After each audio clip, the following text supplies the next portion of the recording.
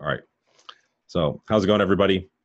This is going to be episode number 3 of the Conscious Bodybuilding Podcast. Today, I have Dr. Mike ISRAETEL on.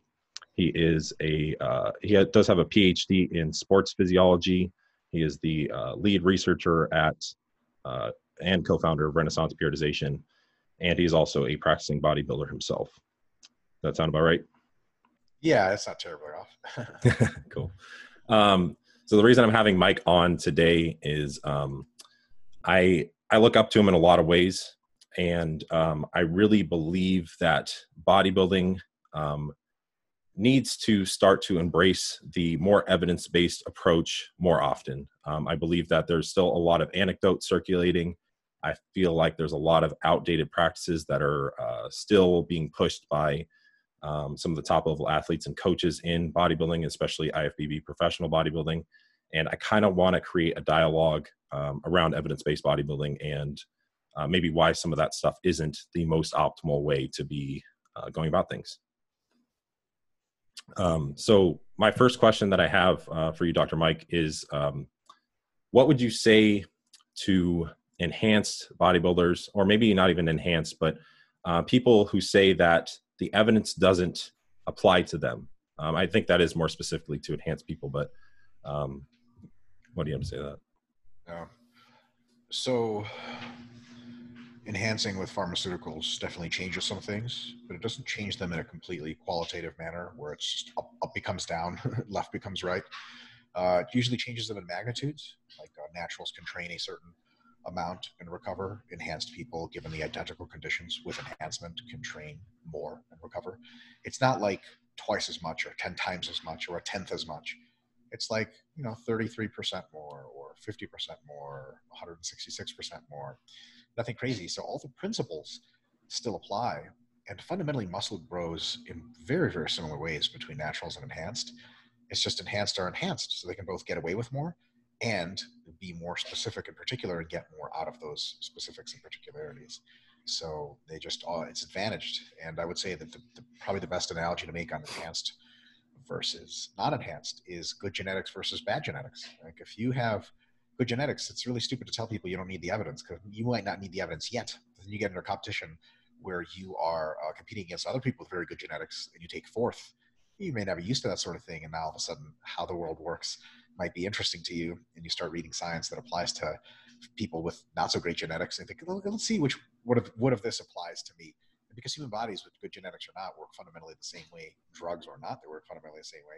A lot of the evidence, especially the basic stuff, that's very sort of deeply theoretical, applies to everyone. And just how it applies is a little bit different, but that's where the art and science kind of blend. And that's what coaches are for. But you can still be enhanced and be super evidence-based, and where there is no evidence, you have to do your own thing, but you can still do it on physiological rationale. You don't just throw out everything. And as by the way, the people that win everything in bodybuilding, almost all of them have coaches, and those coaches are very evidence-based. They read pharmaceutical literature like crazy. They read nutritional literature like crazy.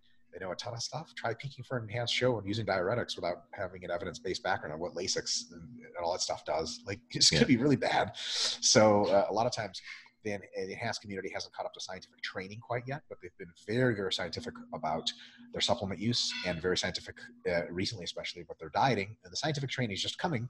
And if you're enhanced and you think science is dumb or bullshit with regards to training, you're going to be holding you're going to be holding the hot potato when everyone in the enhanced world is already training scientifically in 10 or 15 years, and you're the last idiot saying dumb shit.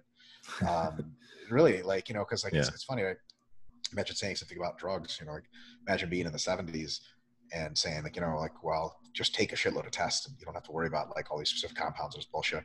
And then, Dan Duchesne's book comes out and tells you how to really do things properly, and leads to the 90s revolution where everyone gained 30 pounds of muscle. They'll be like, maybe evidence-based is a good idea.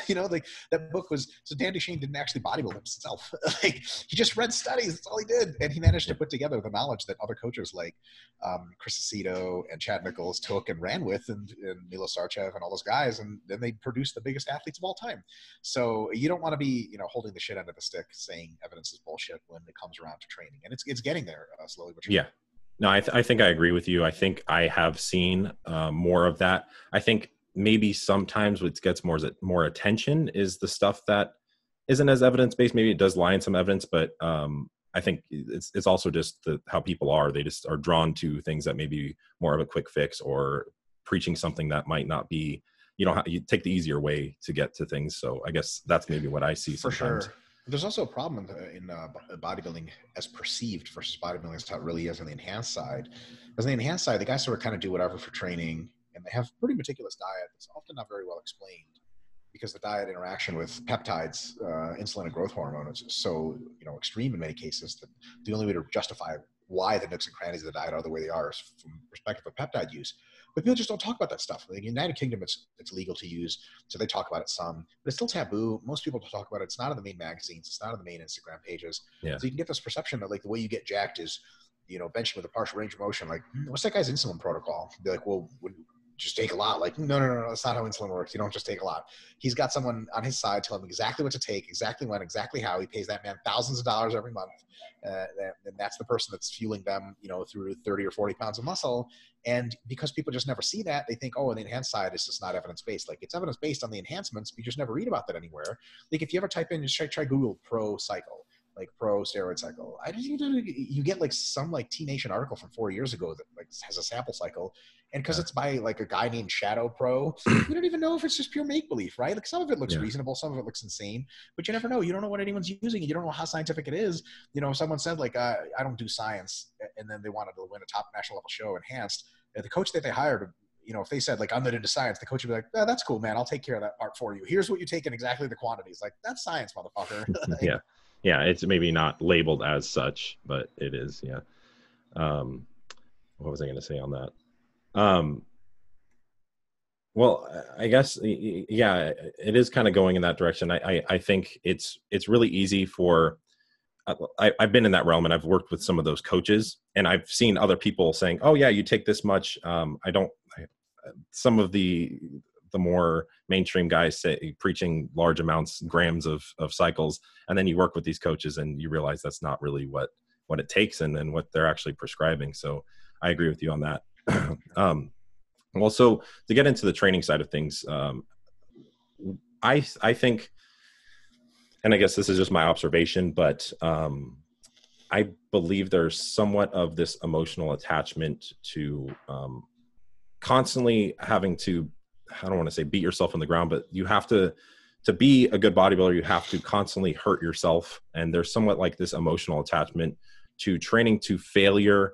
I guess that's maybe more specific to certain people I don't want to name, but why is training to concentric muscular failure for multiple sets, multiple days in a row, maybe not the most ideal for someone who's trying to maximize hypertrophy?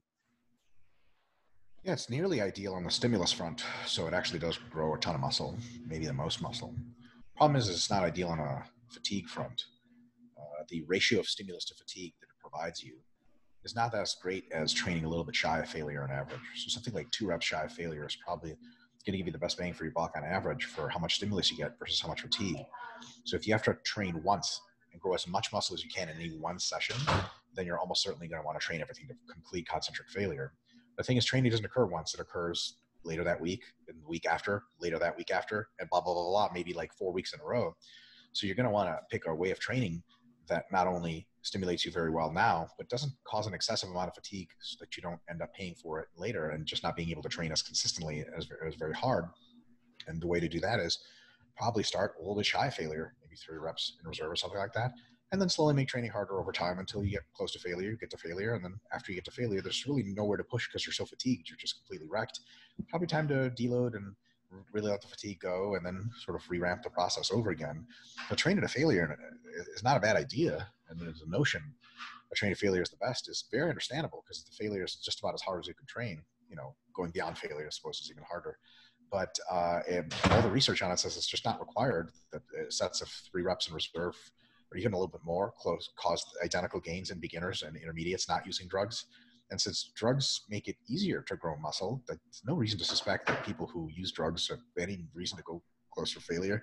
As a matter of fact, it's so funny about bodybuilding culture. Am I allowed to swear in here? Swearing okay? Yeah, go ahead. Great. So like nut riders of physique pros will justify anything they can just to not ride longer. And so when they say like, when you're trying to justify failure or whatever, you say, you need to do failure because failure training is better if you're on drugs. Like, okay, sweet. So how do you explain the 90s bodybuilders who never went to failure and they're just super jacked? Like, well, that's just the drugs. Like, so, okay, one reason, so the drugs both need failure and benefit from it, but you also get away with drugs and not train to you don't even know what your mind is. Make up your mind, right? You could say like, well, the guys today train to failure, but the only reason they get away with that is because of drugs. We'll be like, no, failure training is great. So like, if you decide to not ride on failure training, you'll use anything you can to justify it. To me, the best evidence you can get isn't even in the studies, it's in personal experience. I mean, if you do multiple sets to all out failure, it's something you instantly recognize as not sustainable. I have trained, and most folks probably don't know this about me because this is way before Instagram existed or Facebook existed. I trained for years with multiple sets to failure, every set to failure. And I got pretty good gains, but I was always so much more beat up. And I didn't even deload. I didn't know what a deload was. I mean, have you ever read about deload in Flex magazine? I sure as hell haven't. Not in 2002, I didn't. So what ended up happening was I figured out how deloading works, and I figured out how reps and reserve work. And all of a sudden my training just got like 50 times better. And I was like, holy fuck, I can't believe I was going to failure all the time. Yeah. And if I've tried since then, a couple times I tried to go to failure every week, and there's progression falls apart because the fatigue is massive and you just can't make the same gains. Some of my best cycles I've ever had, for example, like shoulder pressing, is when I've started real far from failure, like 4 reps in reserve, and just increase the weight a little bit each time. And with deloads, I could manage like my fault. I could manage like 16 weeks of progression and hit the strongest I've ever gotten on overhead press. My delts got fucking enormous. Some of the worst cycles I've had of overhead pressing is when, you get greedy in the first week and you're like, I got to hit 10. And your body's like, you should stop at 8. And you're like, 10 it is. So those are some of the worst because I hit 10. It was a good job, but it was real close to failure. And the next week, I couldn't even hit a PR. I was so fatigued from just the minimal number of sets that I was like, fuck, like I have to deload now. And then what do I do? So there's a thing about sustainability. Shy failure, training close to failure is good. Training at failure is not sustainable, which means it's ideally suited for the end of a training cycle, probably not ideally suited for every single cycle that you do. And the instant response is like, well, we can reduce fatigue by training less. So if I go to failure but just do 1 or 2 sets, I get the same results as someone going shy of failure, but they have to do 3 or 4 sets. Well, it's actually not true because they've tested this directly in laboratory. People who go shy of failure experience roughly the same gains per set as people that go all the way to failure. So if someone can do 4 sets, 3 reps in reserve, and someone can do only and that's the same fatigue as 2 sets all the way to failure, that person who got the 4 sets done, 3 reps in reserve, probably grows like 1.5 times more muscle in that session and accumulates the exact same amount of fatigue. So if you're going to pay the fatigue cost, you might as well pay the cost of the biggest benefit. The biggest benefit is usually training just shy of failure, slowly working up to it, not starting at it and going right away. Yeah, I've noticed some of the more evidence-based coaches who preach more of a progressive overload approach. I think they're going in the right direction, but I think some of them still see a deload potentially as just going to failure, but just less often for less sets or whatever. And I've heard you talk about, yeah, no, most definitely. I mean, I don't necessarily knock. They have a lot of other good things that they do say that I think are effective. But I think one thing that I've heard you say before too is it kind of like extends the amount of time of, I mean, you may be chronically fatigued, but maybe you can get a little more before maybe even like an injury happens. You're just extending the amount of time before you become like a really overreached state, maybe if you aren't already there. Is that kind of in line with what you're saying? Totally. So like, if you deload by doing fewer sets of failure, you actually have to ask yourself what it is you're shooting for. Are you trying to grow muscle on a deload? No. One of the reasons that you're probably not trying to grow muscle on deload is because if you think you could, so what is a deload's number one function? To drop fatigue. That's it, to reduce fatigue. If you think you can grow muscle and reduce fatigue at the same time, you had better stop training in any other way and train only like that. Can you imagine discovering a training method that could increase muscle mass while decreasing fatigue? Oh my God. Not only would you be fatigue free, you could come in super fatigued and start growing muscle at a great rate and get even less fatigue from your old program. And then we'd never have to deal with fatigue again. That would be amazing. But that's not true. So almost by unfortunate definition, any training amount or difficulty that grows muscle is going to add fatigue. So then the next thing is, okay, so because we have to reduce fatigue, the training we have to do cannot also grow muscle. It just maybe conserve muscle, right, at best. And the next question is, what kind of training do you need to conserve muscle? And the answer is, you can take a week off and pretty much lose no muscle at all.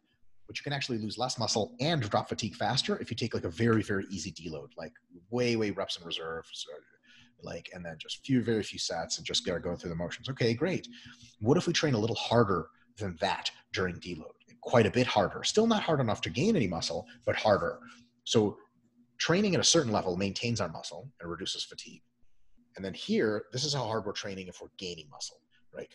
What happens between these two? Like if you train here, it's harder than you need to keep all your muscle, but it also adds extra fatigue, or it prevents fatigue from falling as much, because you're not adding fatigue yet, but you're here, any training more difficult than this just prevents the fatigue from falling as quickly. If we train here, right here, fatigue doesn't fall at all. And right here, it begins to accumulate, right? So any training here is fucking stupid. You want to train as little as possible to conserve all of your muscle mass and let as much fatigue dissipate as possible.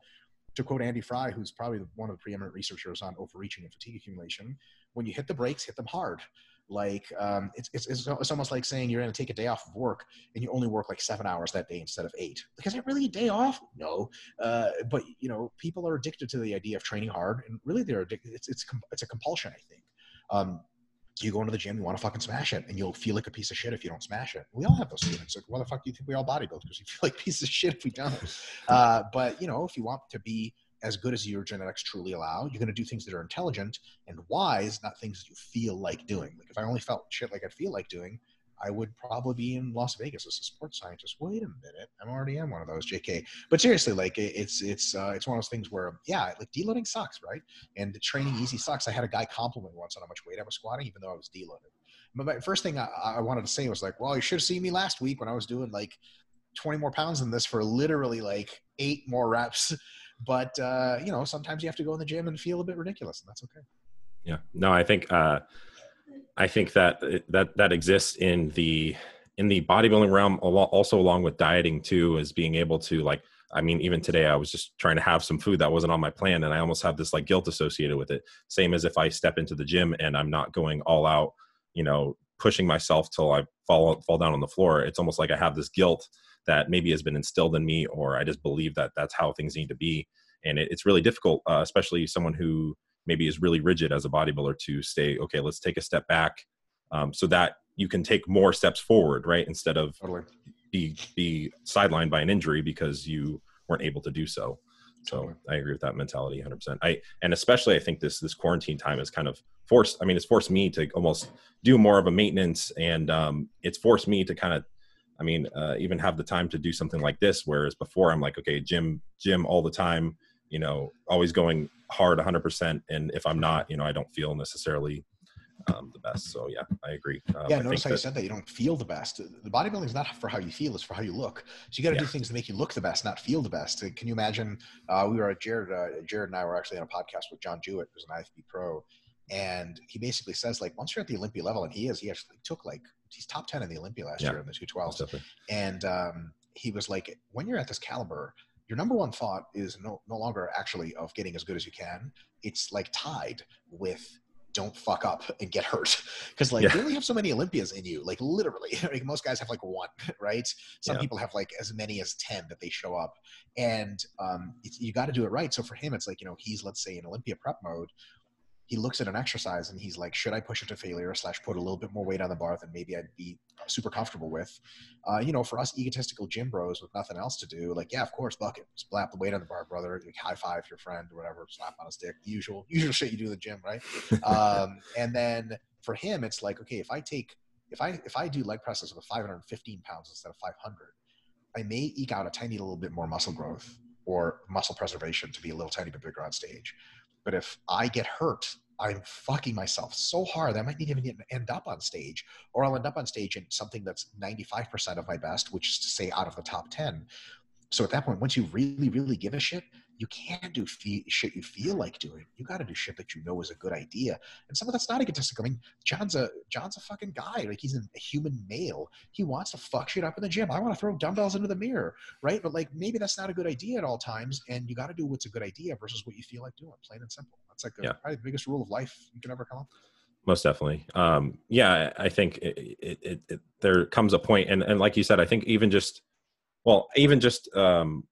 maybe practicing that, you may get more Olympias in you because of that versus maybe someone who does do all out muscular failure, who doesn't maybe look at the evidence and things like that. We talk about maybe they are able to get where they are by not using any evidence at all and then just going to the gym and throwing stuff around.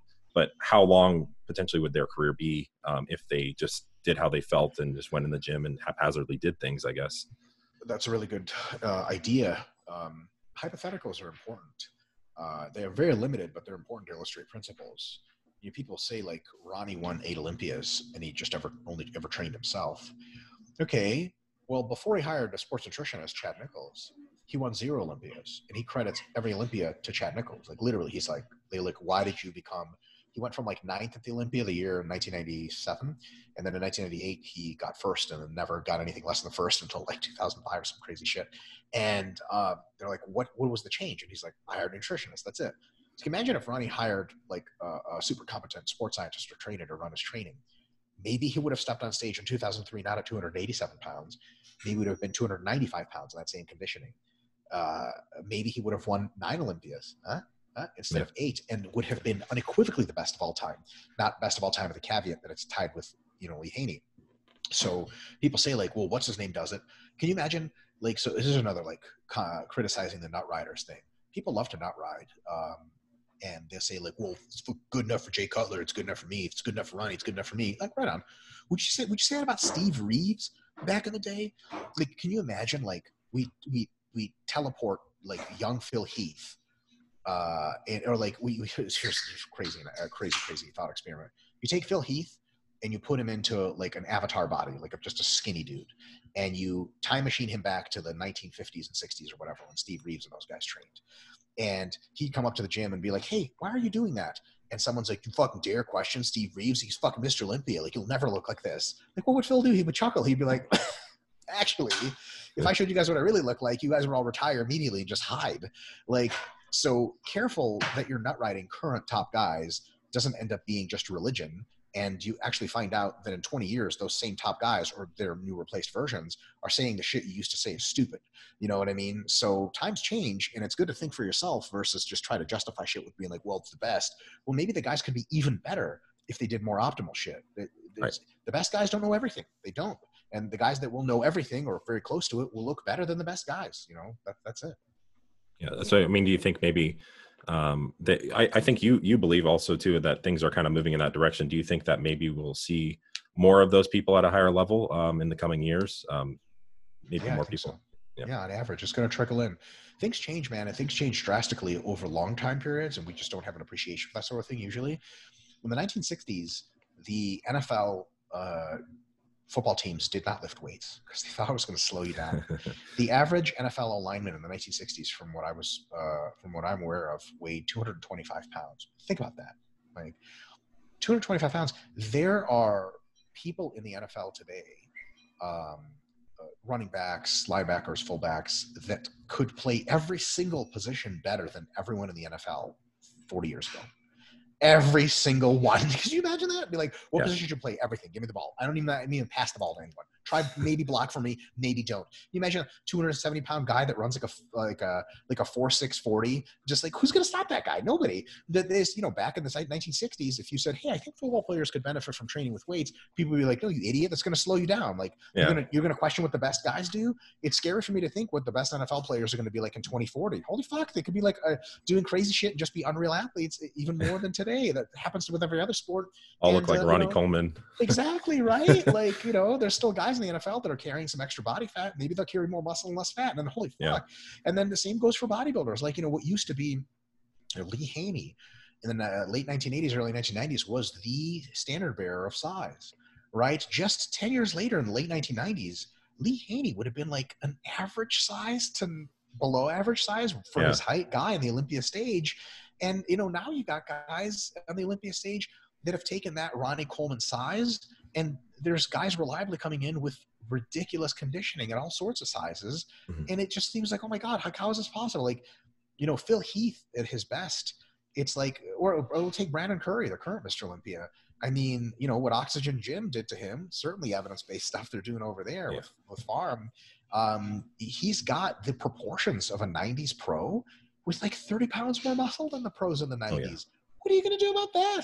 Like, like all those guys look good on their own in pictures, but if you put Brandon Curry next to those guys on a stage, you'd be like, oh my God, where did this man come from? I mean, and that's because Brandon Curry embraces new stuff, and new stuff works. So it's always good to be keen on figuring out what's evidence-based and what's best practice. Yeah, Brandon Curry is a great example of that too, because I think a lot of people wrote him off for a while, and I wrote him off. So who the hell is he? He started embracing the more evidence-based approach. I mean, he was referencing Scott Stevenson in one of his videos I saw. Sure. And I mean, yeah, he just came out of nowhere and won the Olympia. I mean, it's crazy. I mean, not nowhere, but definitely out of Kuwait. Yeah, exactly. But yeah, that's really cool. I mean, so then I guess maybe some of these people who aren't embracing that are just gonna get left in the dust, really. Sure. You know, so. Okay, so another thing I wanted to ask is about volume. I see a lot of debates about this. Sorry, my Siri just turned on. Hold on. I don't know why it keeps doing this. Everything looks good on my end. There's definitely, it seems like some camps, like there's some people who train super low volume sets to multiple sets to muscular failure, and maybe even people who are training with high volumes with a lot of sets to muscular failure. I've had coaches in the past who were probably pretty reputable, pretty well-known guys give me like programs where I had 30 to 40 sets in a contest prep scenario. For myself, that was way too much, but I was just curious, maybe if you could explain some of your volume landmarks to some of my audience, and maybe MRV, and maybe why the volume might not be the most optimal. Sure. So like, there's a couple of what we term the volume landmarks, and everyone has them. They're just a little bit different for everybody. Everyone has maintenance volume, the amount of training you need to do on average to keep your muscle mass. It's just not that much training, and there's some good research on it. Probably like if you train twice a week, then like two to four sets per muscle group per week is probably good enough to maintain, or very close, for any level of athlete.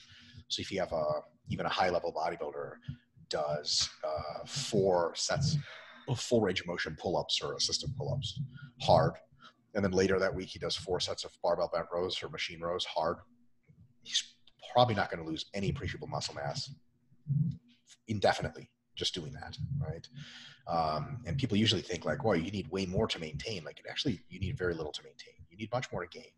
So the next thing is, how much volume can I train with to at least start gaining the minimum effective volume, like the least volume I can do to at least get some gains.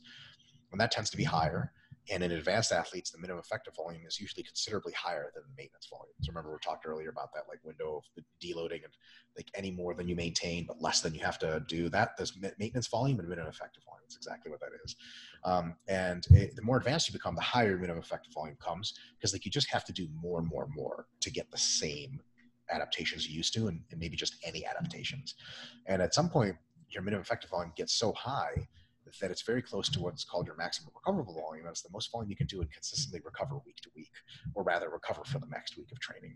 So imagine if like your body just won't grow from any less than 18 sets for back per week, and that you can't recover from any more than 20 sets weekly for back. Well, what would happen to you if you did a 15 set per week program? You probably wouldn't grow. Okay.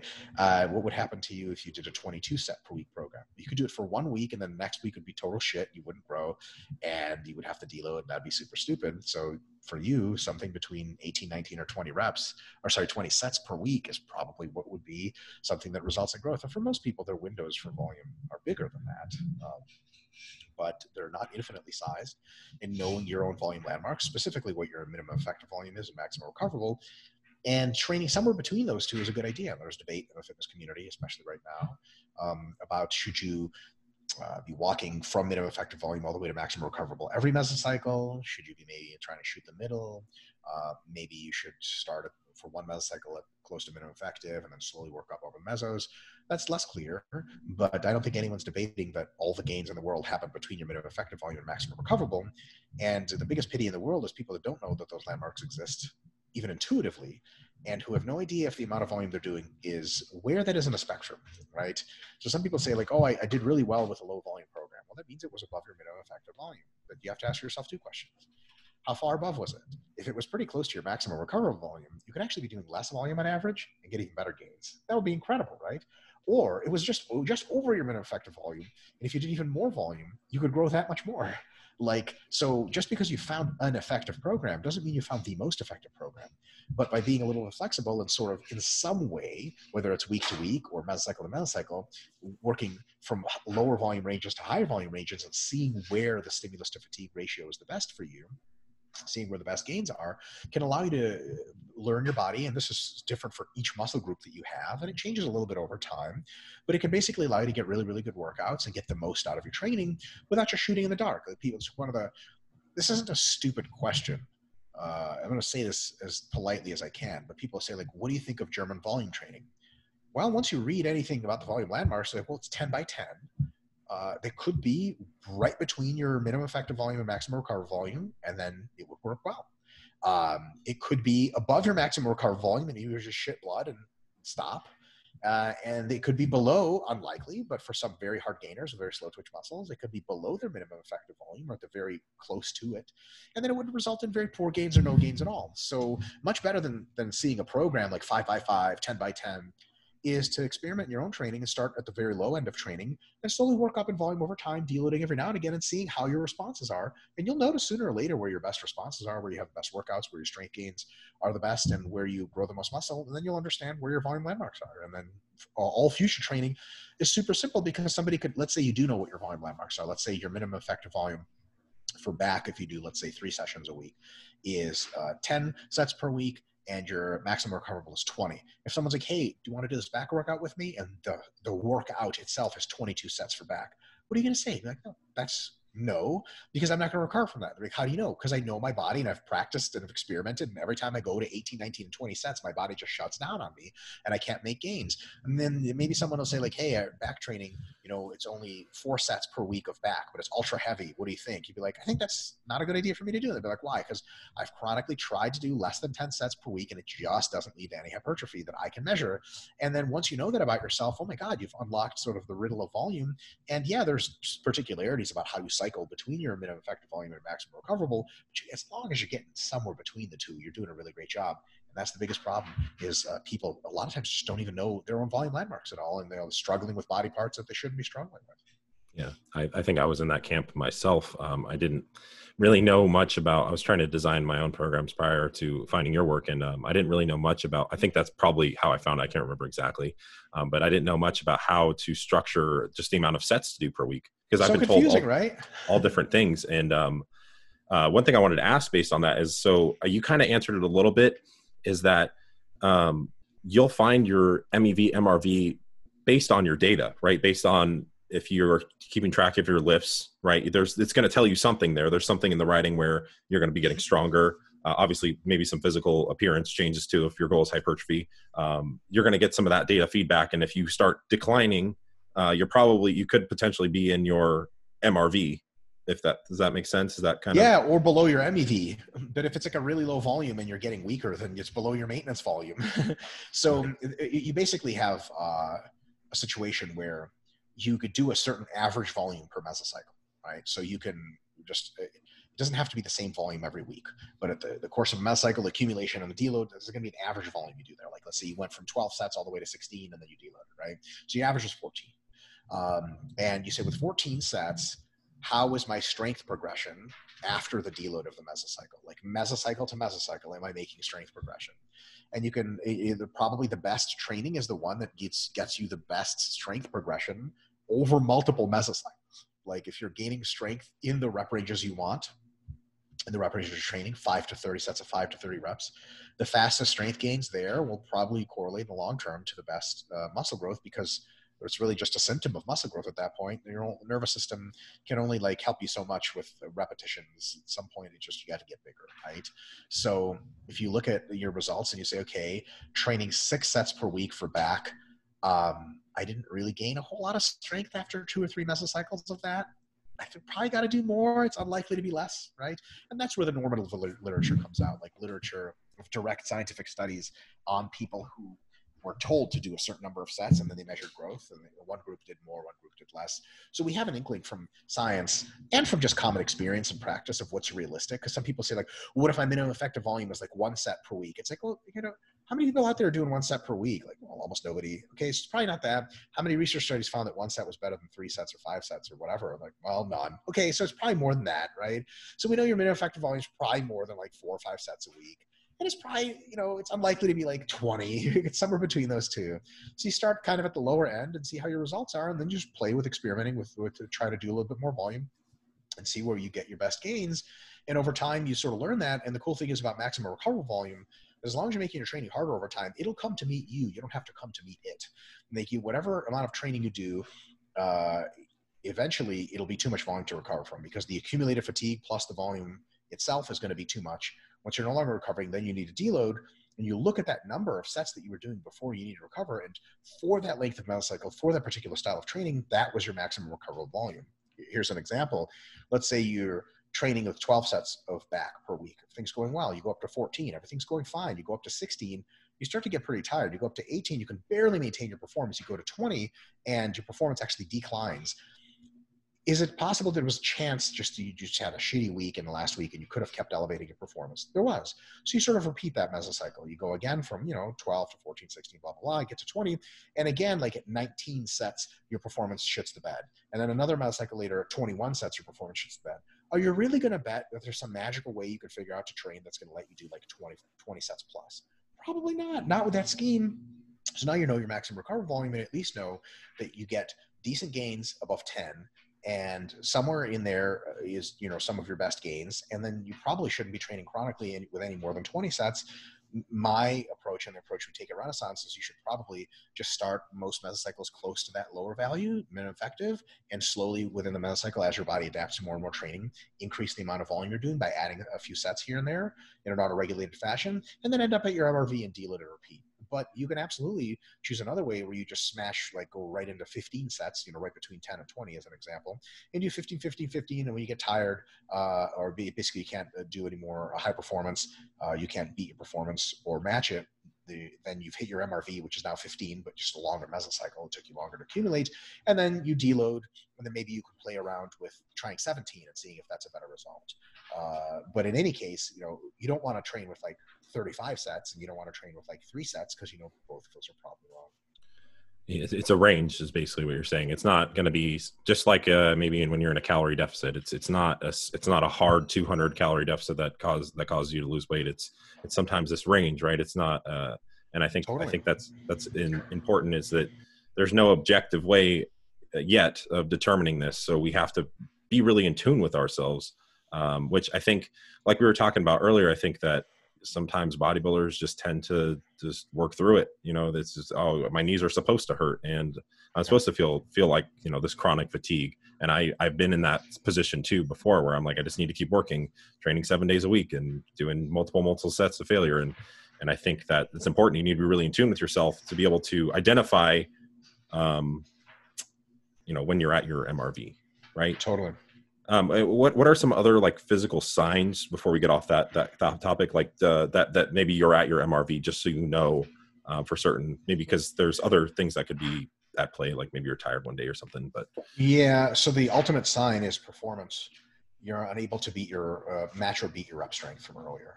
Like, say you bench 200 pounds for 15 reps last week. This week you bench 200 pounds for 14. It tries, you can't get the 15th. Technically you might be over your maximum recoverable volume. It might be for whatever reason, but that's why you can't just estimate it once. You have to go to decrease volume, deload, and then ramp back up and see if that same thing happens when you reach too much volume. But there are some other things that should occur alongside that. Your muscles should kind of feel like jelly. You can start getting into overlapping soreness where you never heal from, say you train chest Monday, Thursday. By the time next Thursday comes up and you're doing 18 sets of chest a week, you're still sore. Okay, well, I'm probably not going to perform at my highest because I'm super, super damaged. If you're taking your whole body from MVV to MRV towards the MRV, you're going to feel much less motivation to train, much more fatigued. You can even get sleep disturbances. Your appetite can decline. And all of those things can be a part of normal training. As long as your performance is still stable or going up. Once your performance starts to decline, especially 2 workouts in a row for a muscle group, it's time to deload, and you've probably hit your MRV. And a couple mesocycles later, you'll be able to determine, okay, this is what my MRV really is. It seems like reliably when I get to 20 sets, I start to fall apart. I can't perform anymore. So then maybe any program that designs an accession of 20 sets is stupid. At the very least, you just take that away from it. Cool. Yeah. Man, I'm holding back on a lot of things here because I've had coaches prescribe a lot of this stuff. Oh yeah, same here. Yeah, and I honestly are kind of like where we came from as far as training. A lot of that same stuff, just taking a lot of sets to muscular failure. Just go as hard as possible.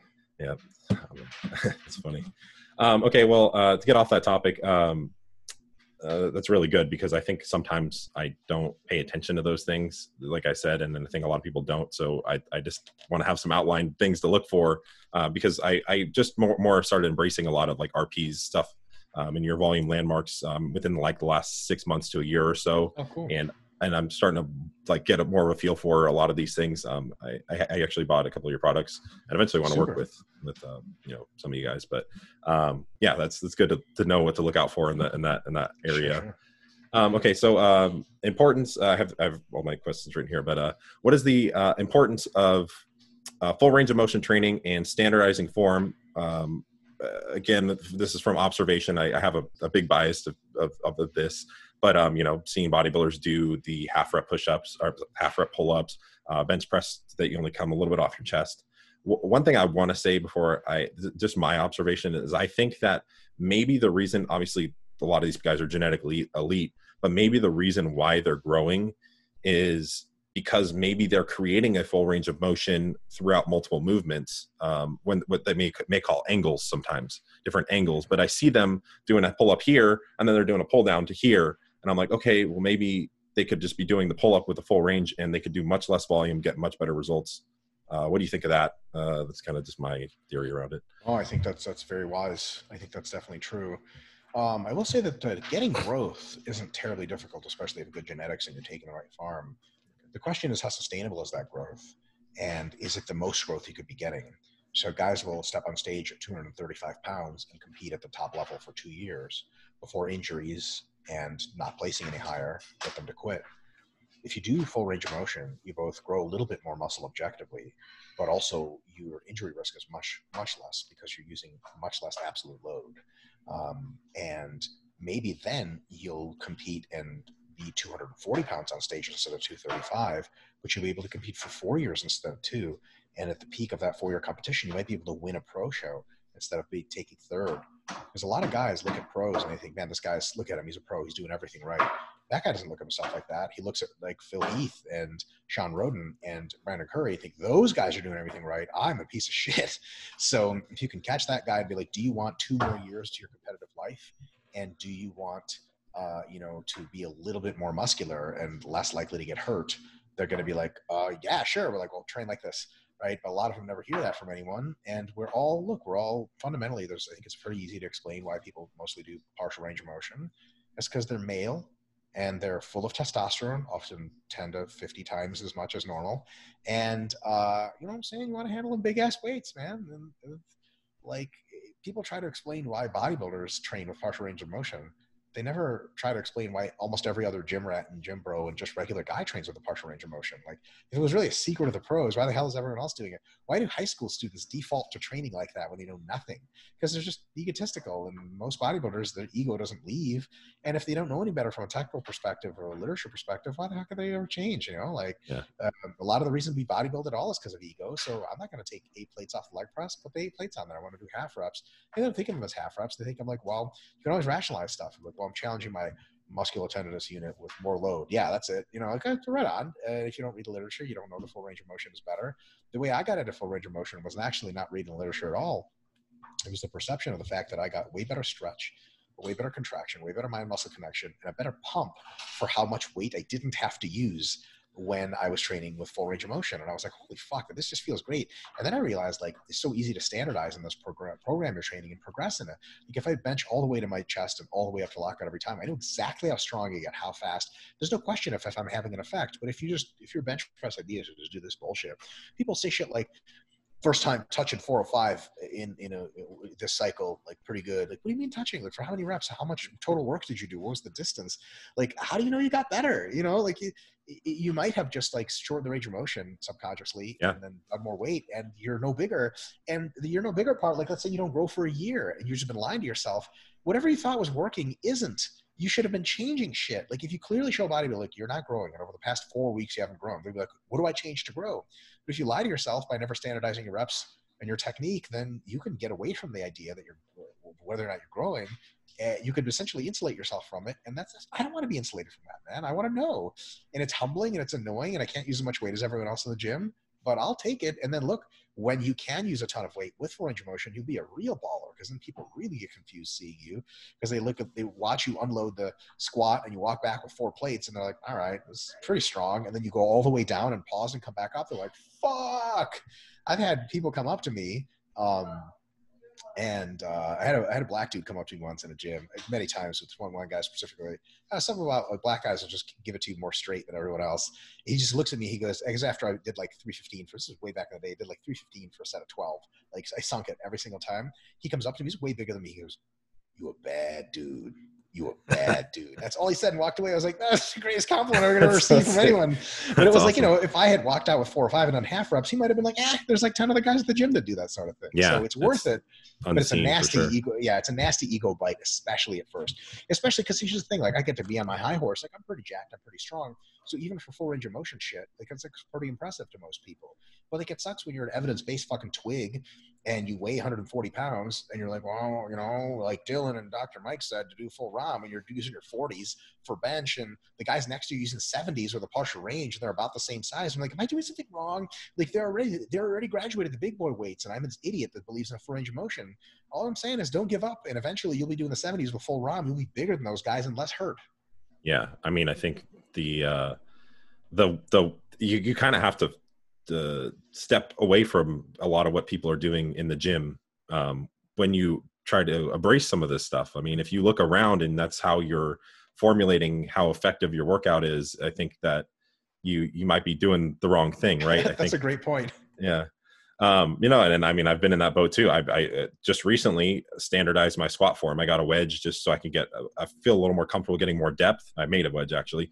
And, I was squat. I think the best I did was 455 for like 20 reps one time. And, but exactly. And now I'm doing, I think I did like 185, all full depth with a little pause at the bottom, and I can barely get like 10. And I mean, that's a really, if I let it, it could be a huge kick in my ego. Like, sure. How do your quads feel though? Oh, they're burning. They're burning. Before I would feel it in my back and I'd be like so gassed, but I just couldn't tell you if I just trained legs or not. Like, I just, and my back would get injured half the time. I thought it was squats. I was like, oh, it's squats. They're people say that all the time though, right? Don't you read Instagram and the magazines, and bodybuilders will say like, yeah, squats aren't good for me. Like, what do you mean by squats? And you see them squat, you're like, oh, awesome. That's bad for everyone. Don't do that. That's not a squat. Yeah. No, squats are awesome if you do them right. But the thing is, I didn't have a standardized form. So I was going a quarter of the way down one day and then, halfway, or I was shortening range over time and just loading my spine. Like, I was just loading my back and getting nothing effective done. You just described my first 8 years of training legs. I mean, I'm 10 years deep, and this is like 6 months in. So there you go. Same timeline. Yeah. Is someone training for 5 years? Like, yep, in 3 years, you're going to start to train legs properly.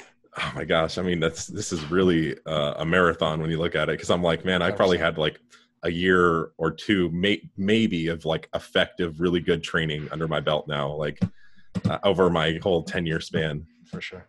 Cool. Let's see how much time we have left. Cool. I'm gonna get you out of here. Just a couple like quick fire off questions. Wanted to ask you a little about nutrition. So I noticed that you and Charlie did a cut recently. I was just curious. You guys ate a lot of or I don't know, Charlie did ate a lot of the low cal toast. This is no way a loaded question. I'm just curious. In a deficit, what is your regard for micronutrition, and how are you able to get that in? Like, obviously, I know you're just posting the toast, so I don't see what else you're eating per se. So I just kind of want to know what is the regard? What are like the RDAs? Are you trying to hit those? Is there a conscious effort towards that? I mean, I'm sure there is, but yeah, totally. There's conscious effort on two fronts. One is we take multivitamins and multiminerals every day. I take a couple things that the human body usually lacks in hard training athletes, like vitamin D and zinc and all this other kind of stuff, especially for enhanced people. And then in addition to that, we just eat mostly healthy foods that are well-rounded. So lots of lean meats and foods. healthy fats and lots of grains and tons of veggies. I eat tons of veggies every day when I'm dieting, and some fruit as well, and dairy. So that's really like just a really healthy diet, just less shit. So Charlie absolutely eats the low-cal toast, but hilariously, it has a lot of fiber in it. Yeah. That's just a part of what he eats. And a lot of the other stuff he eats is just most like he'll eat a ton of rice and cauliflower and all these other veggies and tons of meats. So micronutrition is definitely a factor. And we don't eat like these, it's a great question, because a lot of pros, well, like they don't even eat veggies, dude. They just have like here's my meal: white rice steak, white rice steak, fish, white rice. And you're like, where do you get most of your vitamins and minerals? Who knows, right?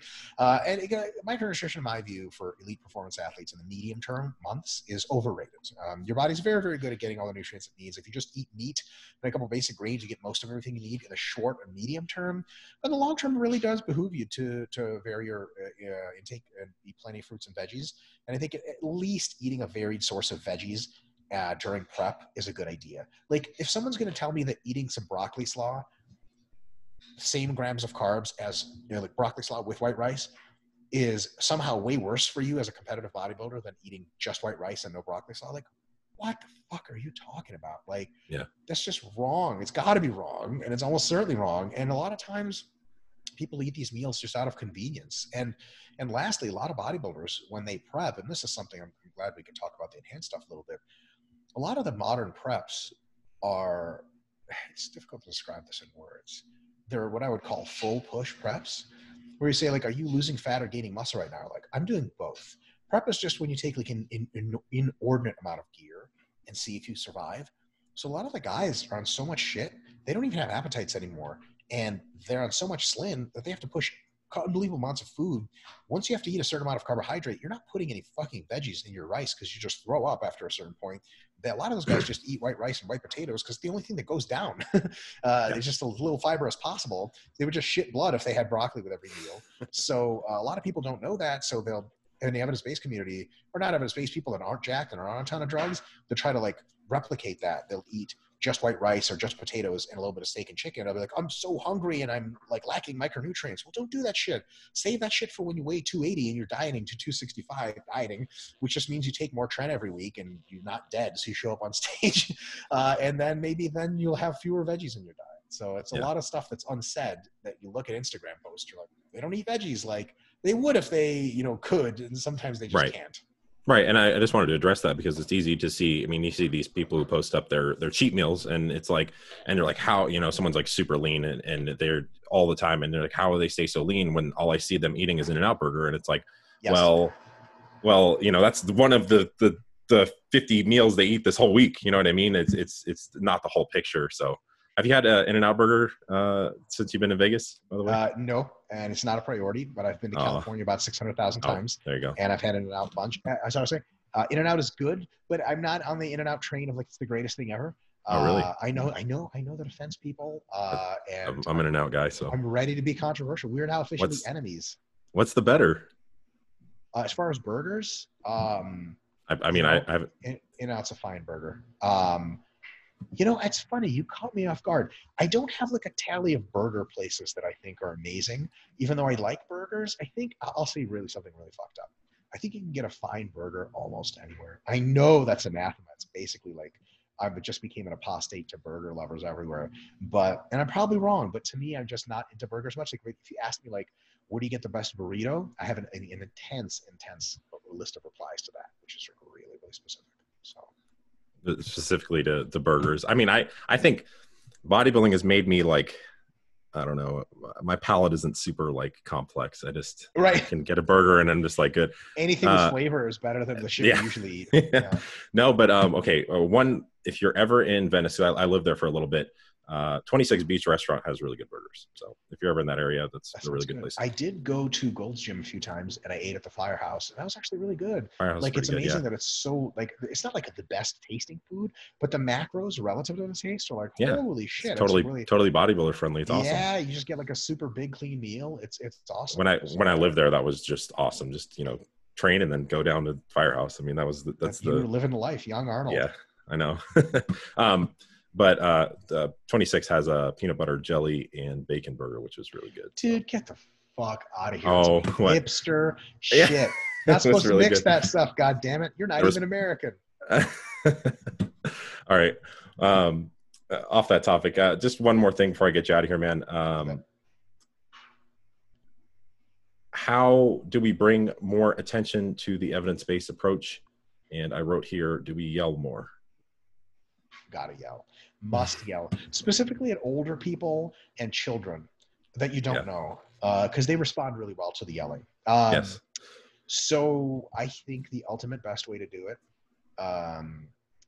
is to preach the good word, practice what you preach, become great as you can be, and coach as many people very well with kindness, with patience, and with effectiveness, so that you end up being someone who contributes something to the community of, oh yeah, like Dylan, I heard that guy, man, some of his athletes are ripped as fuck. I gotta read what he's saying.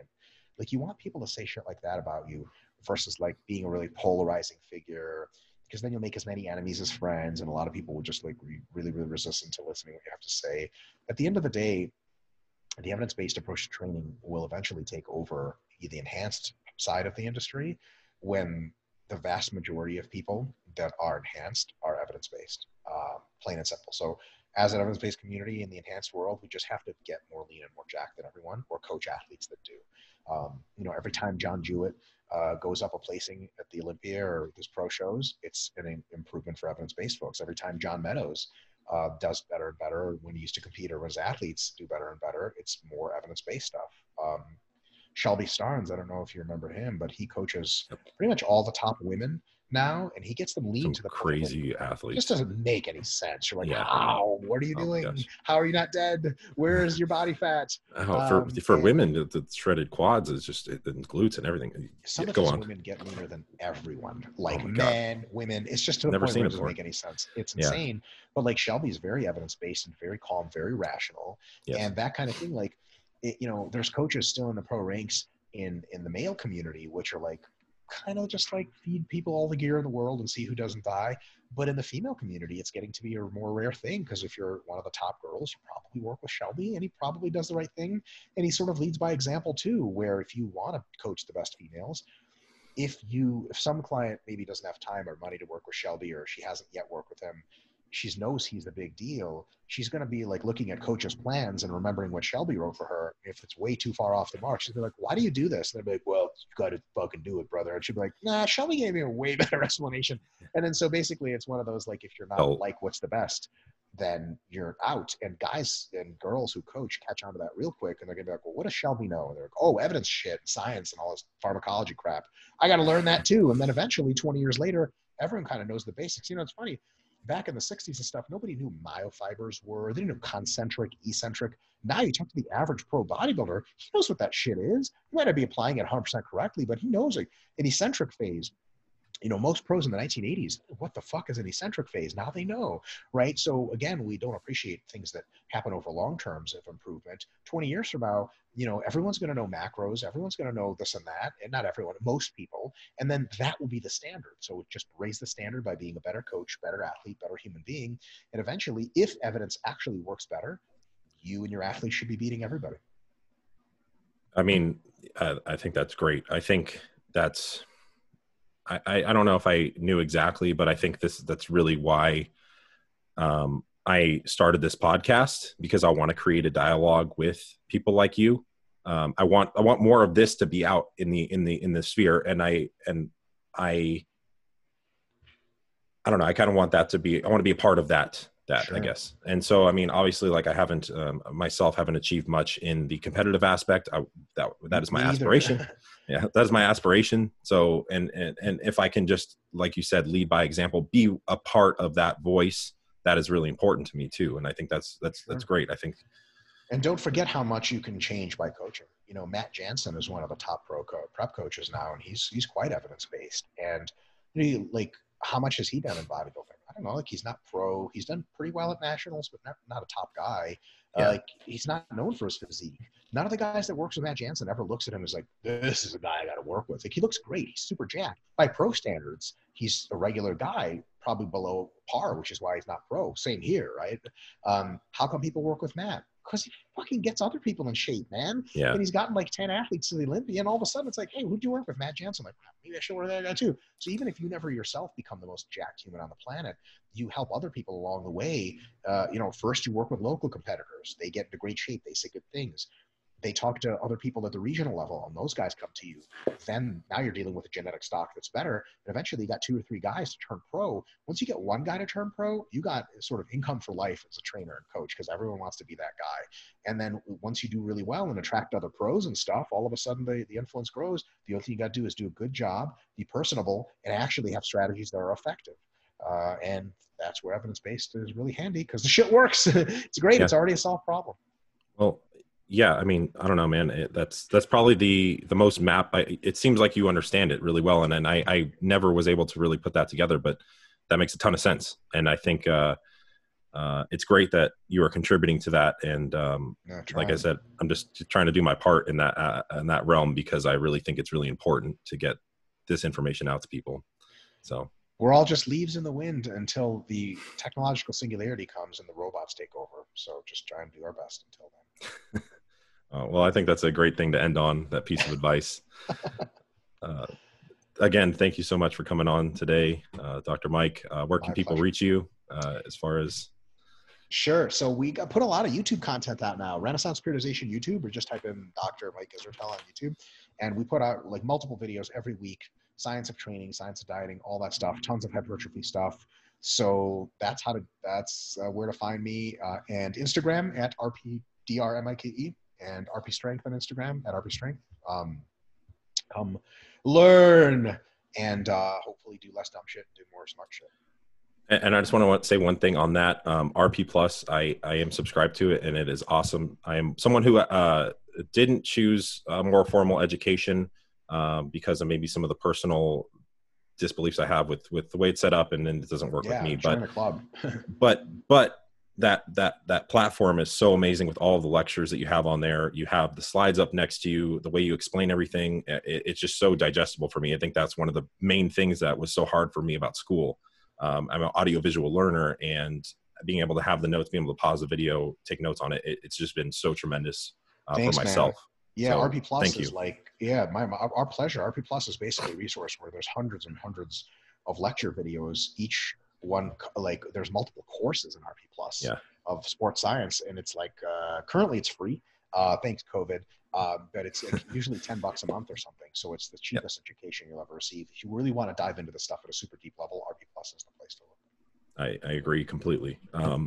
Oh, and you didn't mention, do you have a site for your used posing trunks that you sell them by any chance? I have a couple OnlyFans sites depending on how I look, because I have a big bear mode and a chiseled mode. Oh, nice. And I have used posing trunks. To be honest, I just wipe my ass with them and send them off, because how many posing trunks could I possibly have? They're not all used. They have my fluids on them, but it's not like I posed in them. Oh, good. Okay. Most people just don't care about that when they want your used trunks. As long as they smell like you, that's all that matters. Cool. Well, I'm glad people will be able to get to you for those as well. Thanks again, Dr. Mike. I'll hopefully talk to you soon, man. Super. Thanks for having me. See ya.